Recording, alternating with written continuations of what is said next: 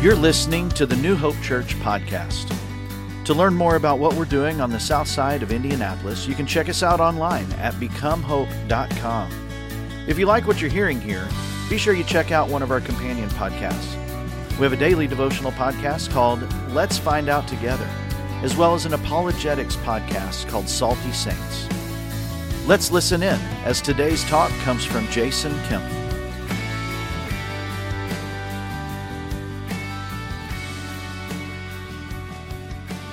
This morning we are in week 2 of a new series that we just started called Imago Dei, meaning the image of God. And we've been looking, this last week Randy talked about how God created us in His image, that we were created with God's likeness, innate, as part of our essence as who we are. But along the way, sin has corrupted that image. Along the way, we've allowed things in our lives to distort and destroy the image of God in our lives. And sometimes it feels like God's image is even barely recognizable at times. But that's where Jesus steps into our story, that He came and died on the cross for our sin so that He could restore us back into the image of God. And a lot of times we think of salvation, of Jesus' salvation, as saving us from something. He's saving us from sin. He's saving us from hell. And while that's true, while that's a part of it, God's desire is that He's saving us towards something, back into His image, to restore that initial creation, that initial image in us, to take all the damage that sin has done and wipe that clean and restore us. You know, if you're a fan of reality TV, you've probably ended up on a show like one of these before. You know, something like Property Brothers or Extreme Home Makeover or Good Bones right here in Indianapolis, I just learned.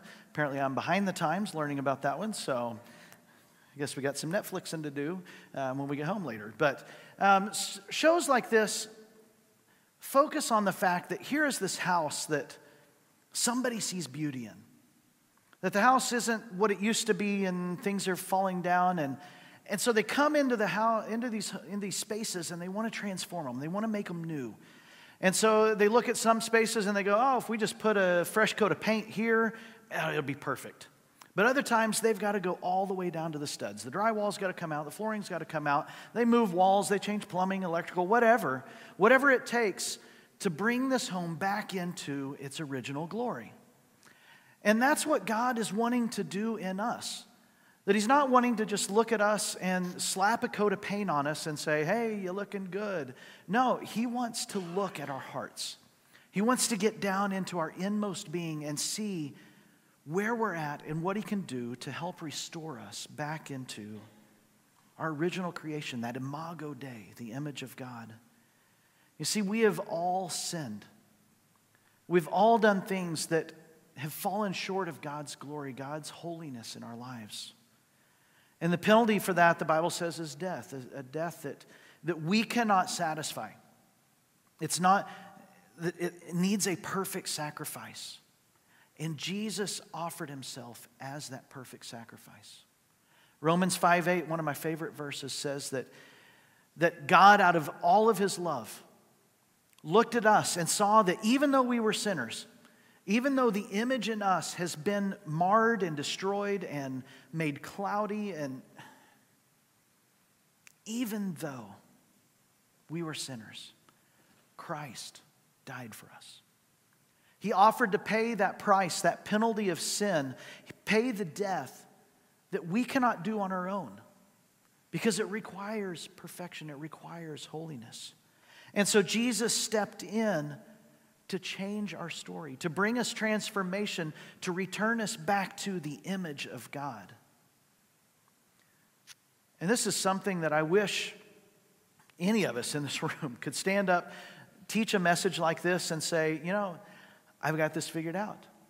This is something that, yeah, I dealt with that 20 years ago, and man, life has been great ever since.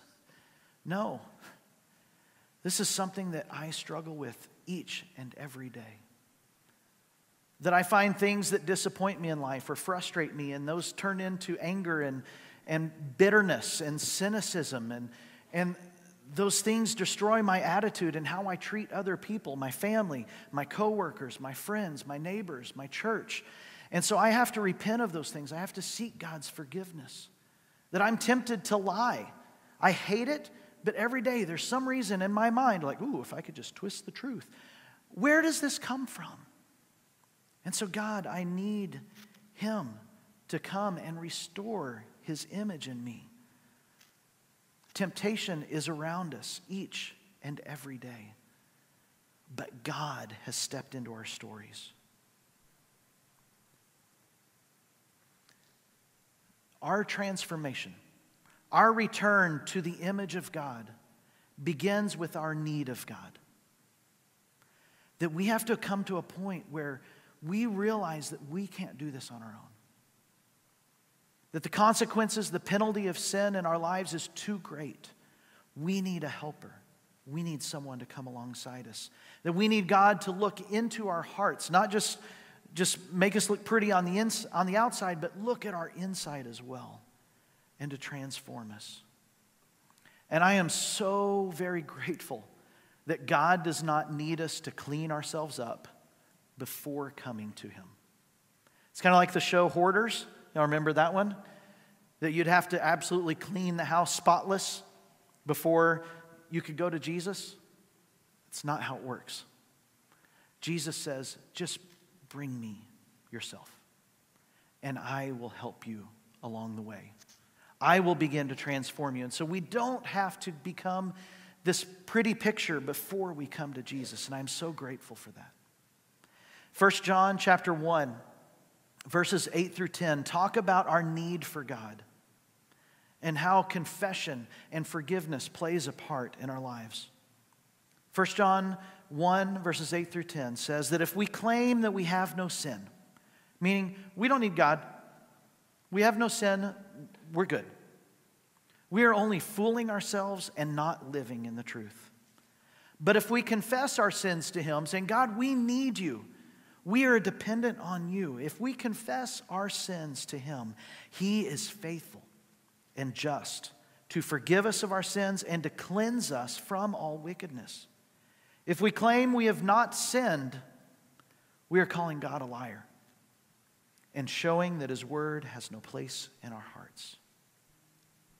So we're going to take a couple moments as we kind of move through the teaching this morning about God transforming us into His image. We're going to take a couple moments and spend in prayer, spend in confession. That is that last phrase there in 1 John 1 says that we don't want to call God a liar. We want to proclaim together as a church family, as a body together, saying that God's word has a place in our lives. And so I want to invite you to bow your heart, bow your head, close your eyes as we take just a moment. And I want you to think. God is probably already illuminating something in your life that you need to confess. That in God's holiness, He's saying, hey, I need you to take a look at this area of your life. Let's take a moment and in our hearts confess to God where we need Him. And then I will close this in prayer.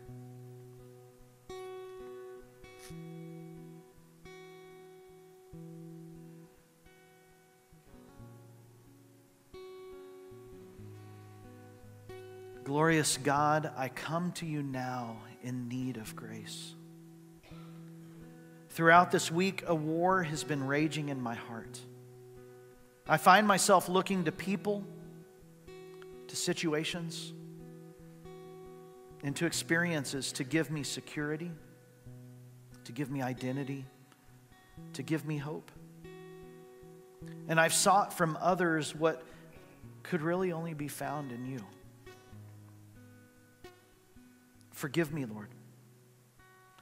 Awaken in me the image that you created within me.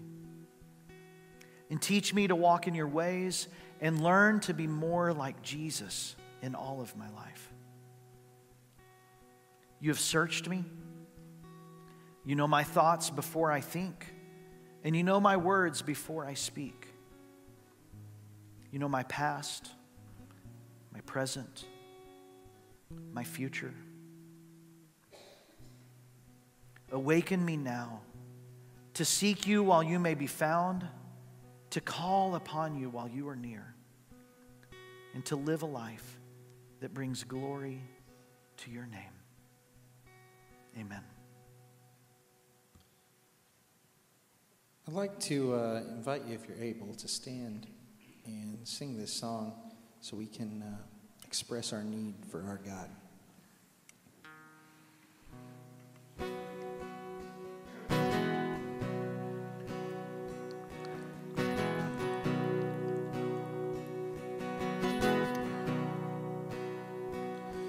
Lord, I come, I confess, bowing here, I find my rest, and without you, I fall apart.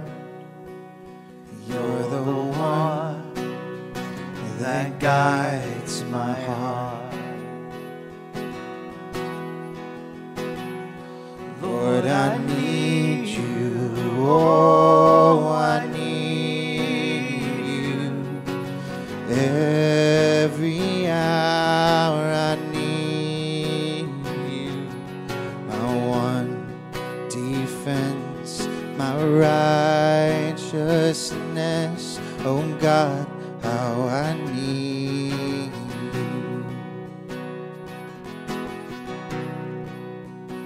Where sin runs deep, your grace is more. Where grace is found, that's where you are. And where you are, Lord, I am free. Holiness is Christ in me. Lord, I need you. Oh, I need you. Every hour I need you. My one defense, my righteousness. Oh God, how I need you. So teach my song to rise to you. When temptation comes my way, when I cannot stand or fall on you, and Jesus, you're my hope and stay. So teach my song to rise to you. When temptation comes my way, when I cannot stand or fall on you, Jesus, you're my hope and stay. Lord, I need you. Oh, I need you. Every hour I need you. My one defense, my righteousness. Oh God, how I need you. You're my one defense, my righteousness. Oh God, how I need you. You're my one defense, my righteousness. Oh God, how I need you. God, we need you. We need you to come and root the sin out of our lives so that we can become more and more like you. We pray these things in your precious name. Amen. Transformation begins with our need for God. And confession is how we display that in our lives. To confess our sin to God, professing our dependence on Him. And He wants to bring about something beautiful in our lives. That the junkiness and trash of this world, of sin in our lives becomes made new in us. If we go back to the reality TV theme again, a couple more shows maybe that you've watched, things like Repair Shop or, the antique show. I can't think of the name all of a sudden now. Storage Wars, Pawn Stars. These are shows that are developed around the idea of, I want to find that diamond in the rough. I want to find that lost, forgotten, neglected, run down, whatever it is, repair it, restore it, shine it back up, and find the treasure that people have forgotten about, that we've missed, that we've not noticed. And that's what God wants to do in our lives. He wants to take the parts of us that are broken and run down and forgotten and things that we've neglected and we shoved in the dark corners, and He wants to make it beautiful again, to restore it, to show us that beauty.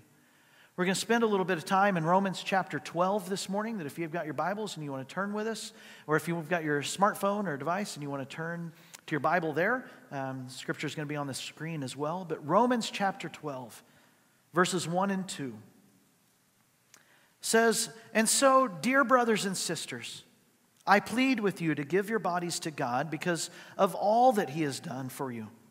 Let them be a living and holy sacrifice, the kind He will find acceptable. And this is truly the way to worship Him.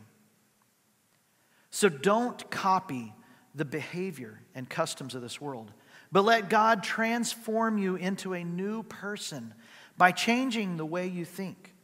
And then you will learn to know God's will for you, which is good and pleasing and perfect."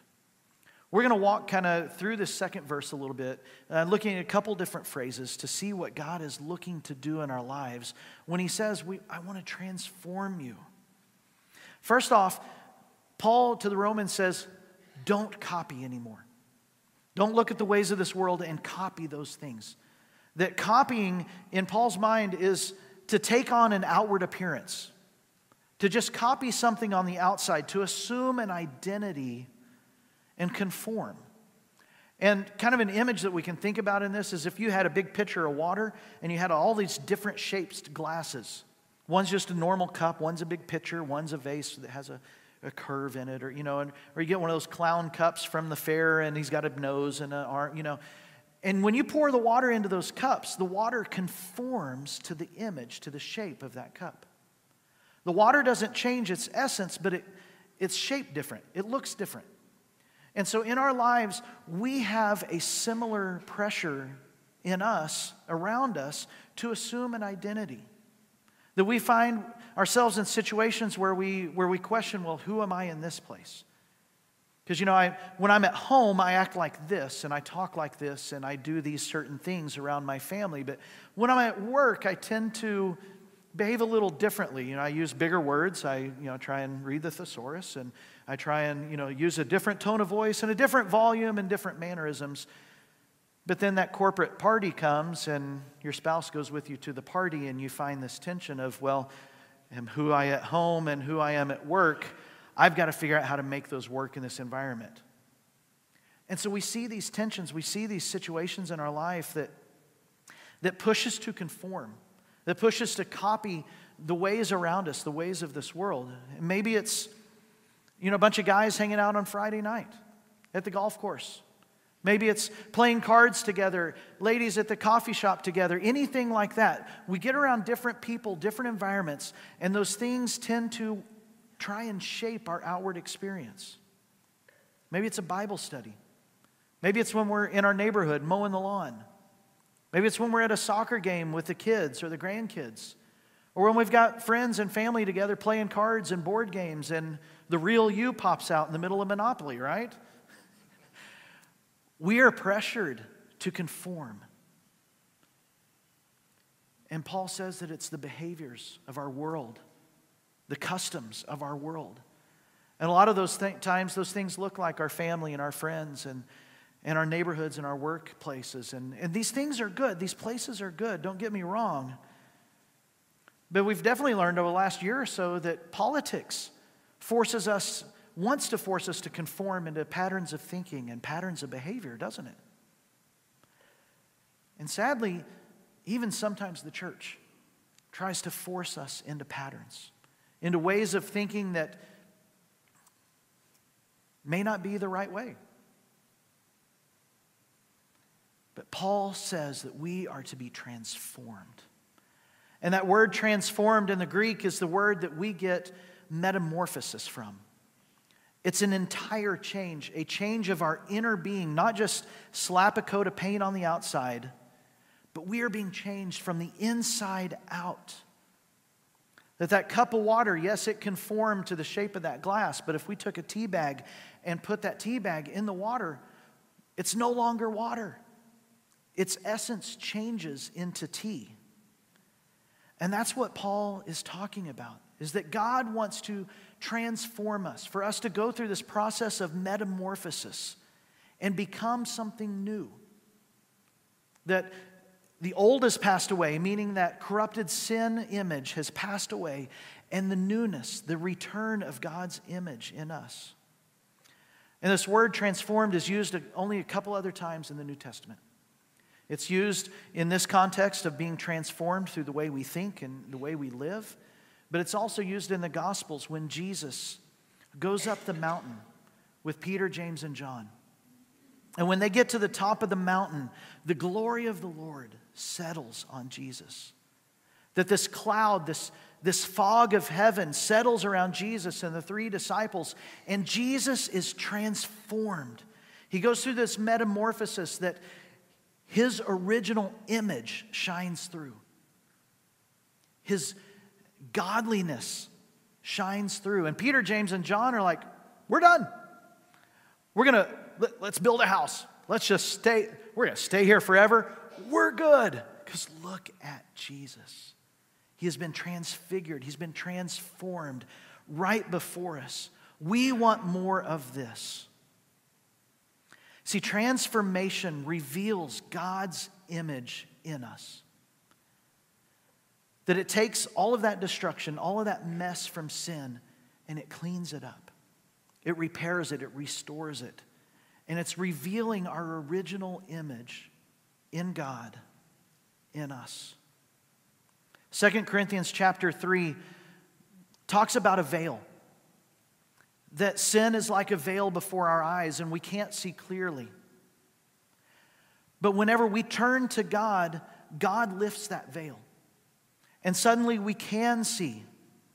And when that veil is removed, we begin to see and reflect the glory of the Lord. And in verse 18 it says, "The Lord, who is the Spirit, makes us more and more like Him, as we are changed into His glorious image." So transformation in us is restoring that image of God in us. That the veil of sin has been lifted, we can see clearly, and God's image begins to be reflected in us as we are changed more and more, day after day, week after week, month after month, to be more like Him. And God's transformation in our lives is complete. There is nothing else that we need beyond the work of Jesus in our lives. That transformation is complete. There is nothing that we are lacking. It's not Jesus plus something else. That we need Jesus in just one more thing. You know, there's some false gospels out there today that try and break grace up into bite-sized chunks. And it gives us a little bit for today, and we got to come back tomorrow. And, well, if you miss that one on Friday, well, then you better be sure you take communion on Sunday and get a little bit more Jesus. And we kind of piecemeal grace throughout our lives, but that is not how God's grace works. Hebrews chapter 10, verses 11 through 14 talk about this. In verse 11 it says, "Under the old covenant, the Old Testament, the priest stands and ministers before the altar day after day, offering the same sacrifices again and again, which can never take away sins. But our high priest, Jesus, offered himself to God as a single sacrifice for sins, good for all time. And then he sat down in the place of honor at God's right hand, and there he waits until his enemies are humbled and made a footstool under his feet.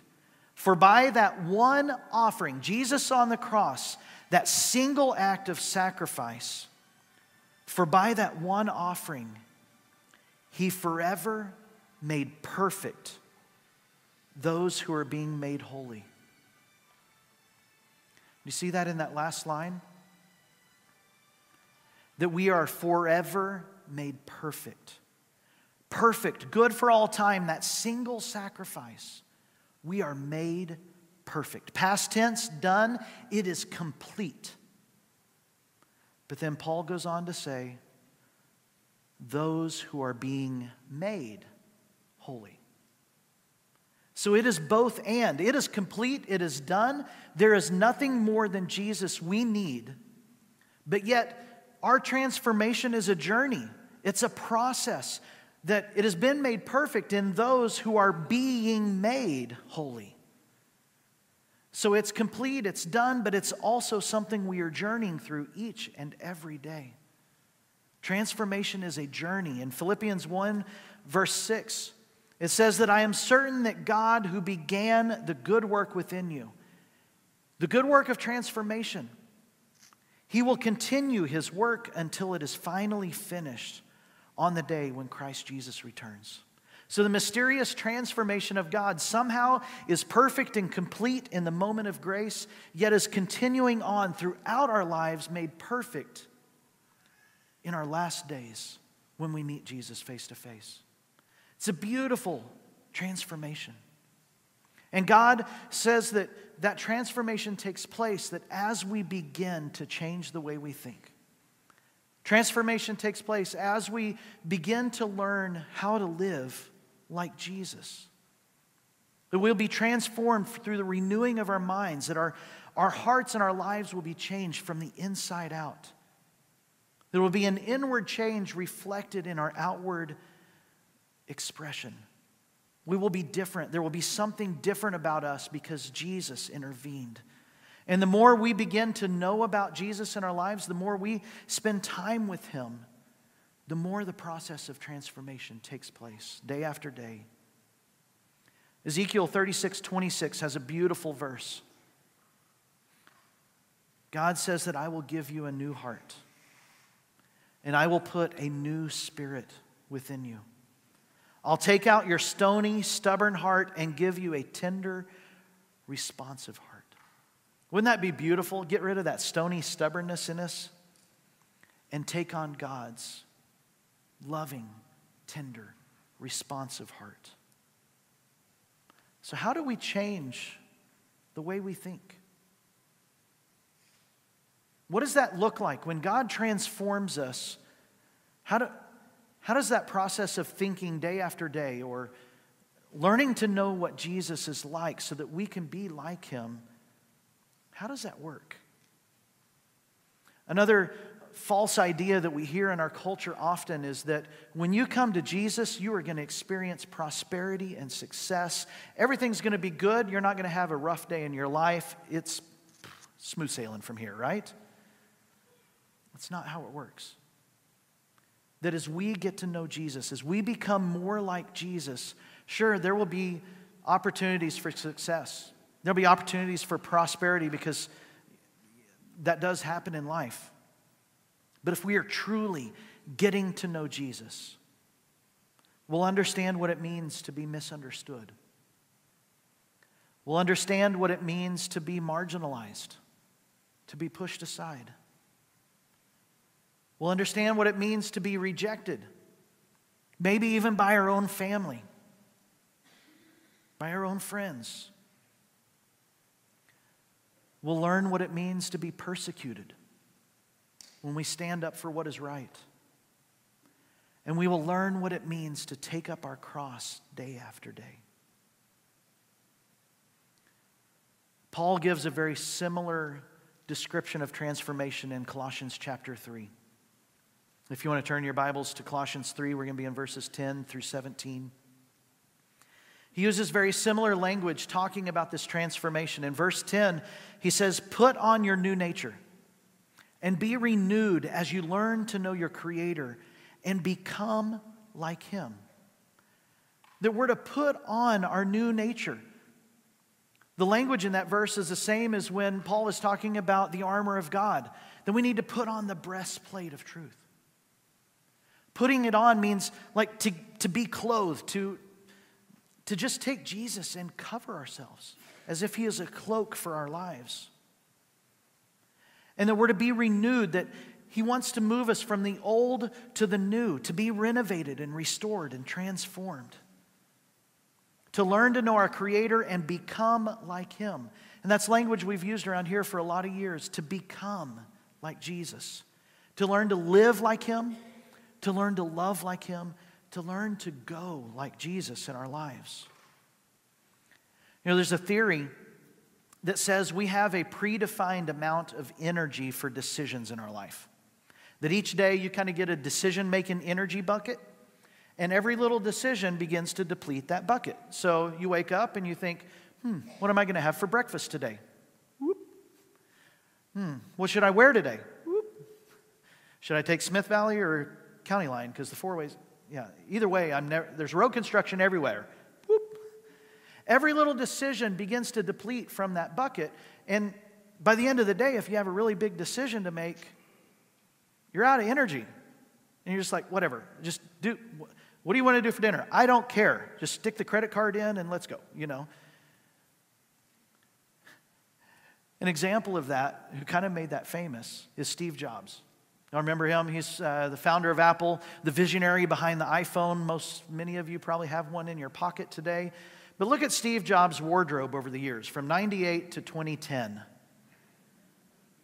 He evolved greatly, didn't he?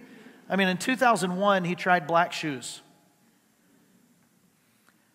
This was a man who believed in that energy bucket, and he said, fine, the black mock turtleneck shirt, the acid wash jeans, and the white tennis shoes, that works for me.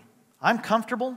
I don't want to use any of my energy-making decision bucket for what I'm going to wear each day. So I'm going to buy a ton of black shirts, a ton of jeans, and a ton of tennis shoes, and that's just my thing. And you end up with images like this online displaying that. But this is what God is saying. That we are to be clothed with Jesus in such a way that when we wake up in the morning, we just say, I want Jesus. The black turtleneck and the jeans, I'm good. I want Jesus. And so it becomes this quick, easy decision where we just say, I want to put Jesus on today. And I want to learn to know my Creator and become like him. But what does that look like? What if what God wants to transform us into is something that we're not sure that we want? I mean, God forbid, he might send us to Colombia, right? It was great. How many years in Colombia? 17 years. Now that happens sometimes, sure. But it's not about what God wants to send you to do or send you somewhere to go do something.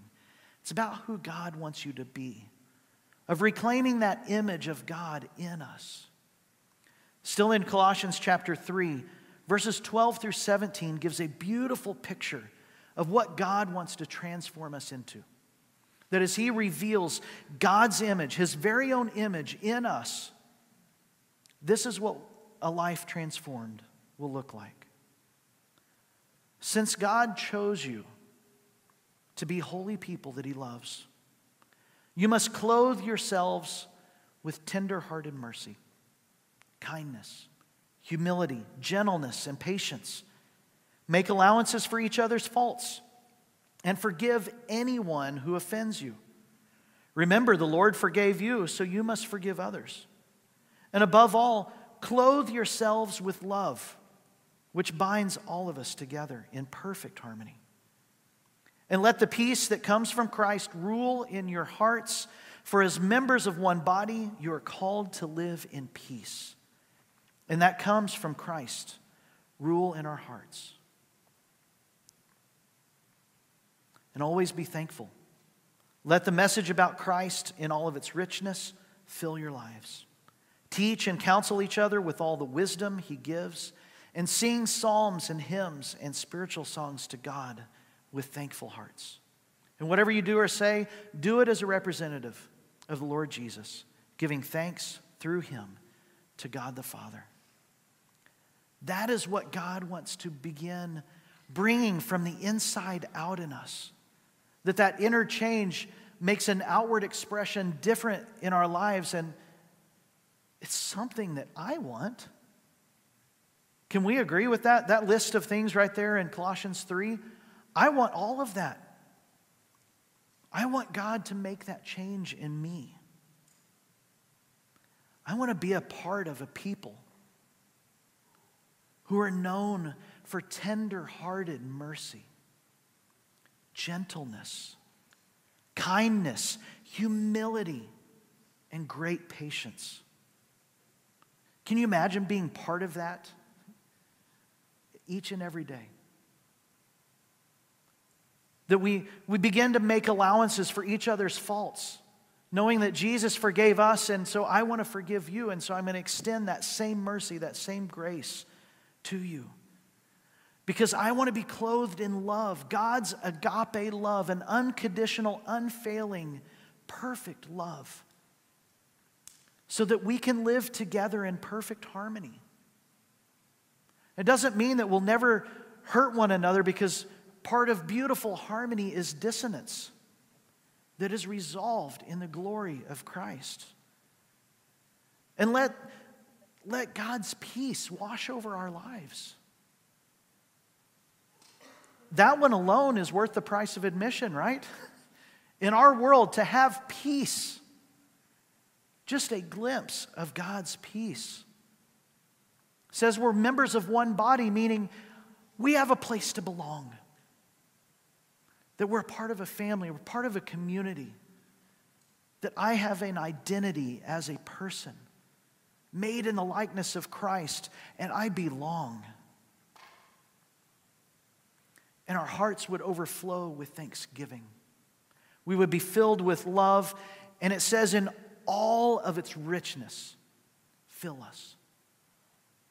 I mean, prosperity in our culture is one thing, but to be filled with the richness of God is beyond compare. And it says that we'll teach and counsel each other out of wisdom.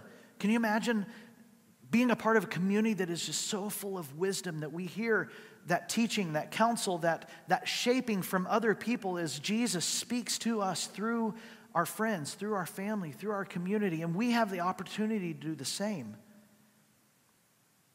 And it says we'll sing hymns and songs and spiritual songs to God. And I know some of you are sitting there going, well, I'm not even good playing the radio, much less singing.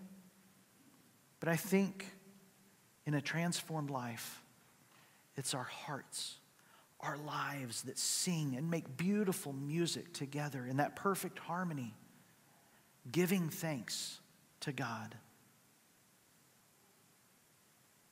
That's the type of transformed life Jesus wants to bring to us, to you, in your daily living. So our big idea today is that to be transformed into the image of God, we need to live, love, and go like Jesus. As we spend time with God, with Jesus, we begin to learn who he is, and we learn to emulate him. And he begins to transform us in the way we think, in the way we live. And all of these things that we just said out of Colossians 3 become true in our lives. Of tender-hearted mercy and kindness, humility, love, gentleness, patience, forgiveness, mercy, belonging, purpose. So what's our next steps? What is your next step today? Because we have the opportunity when we walk out of this place to let the patterns of this world come back in and start conforming us. That there's going to be the pressure as soon as we walk out of this place to begin thinking the way that we've probably thought for a long time in our lives. Or we can walk out and we can figure out what it is we need to do in our life to get the black turtleneck shirts and the jeans and the white shoes and put on Jesus each and every day. For some of us, that might mean setting aside a very specific time to pray.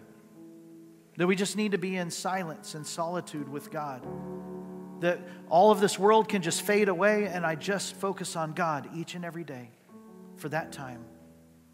Some of us, it might be setting aside time to read from God's Word.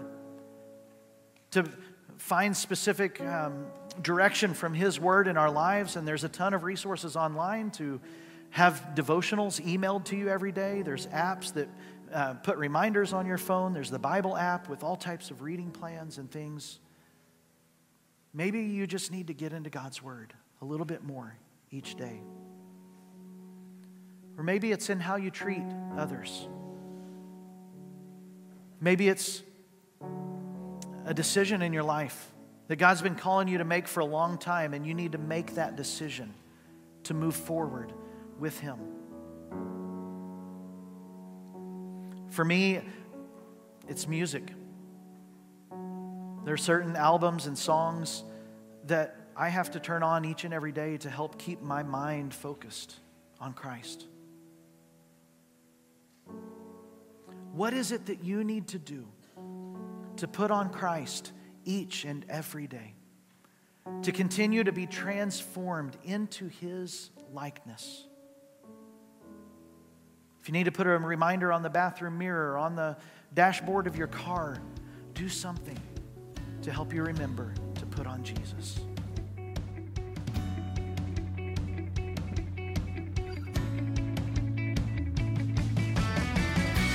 Thanks for tuning in to the New Hope Church podcast.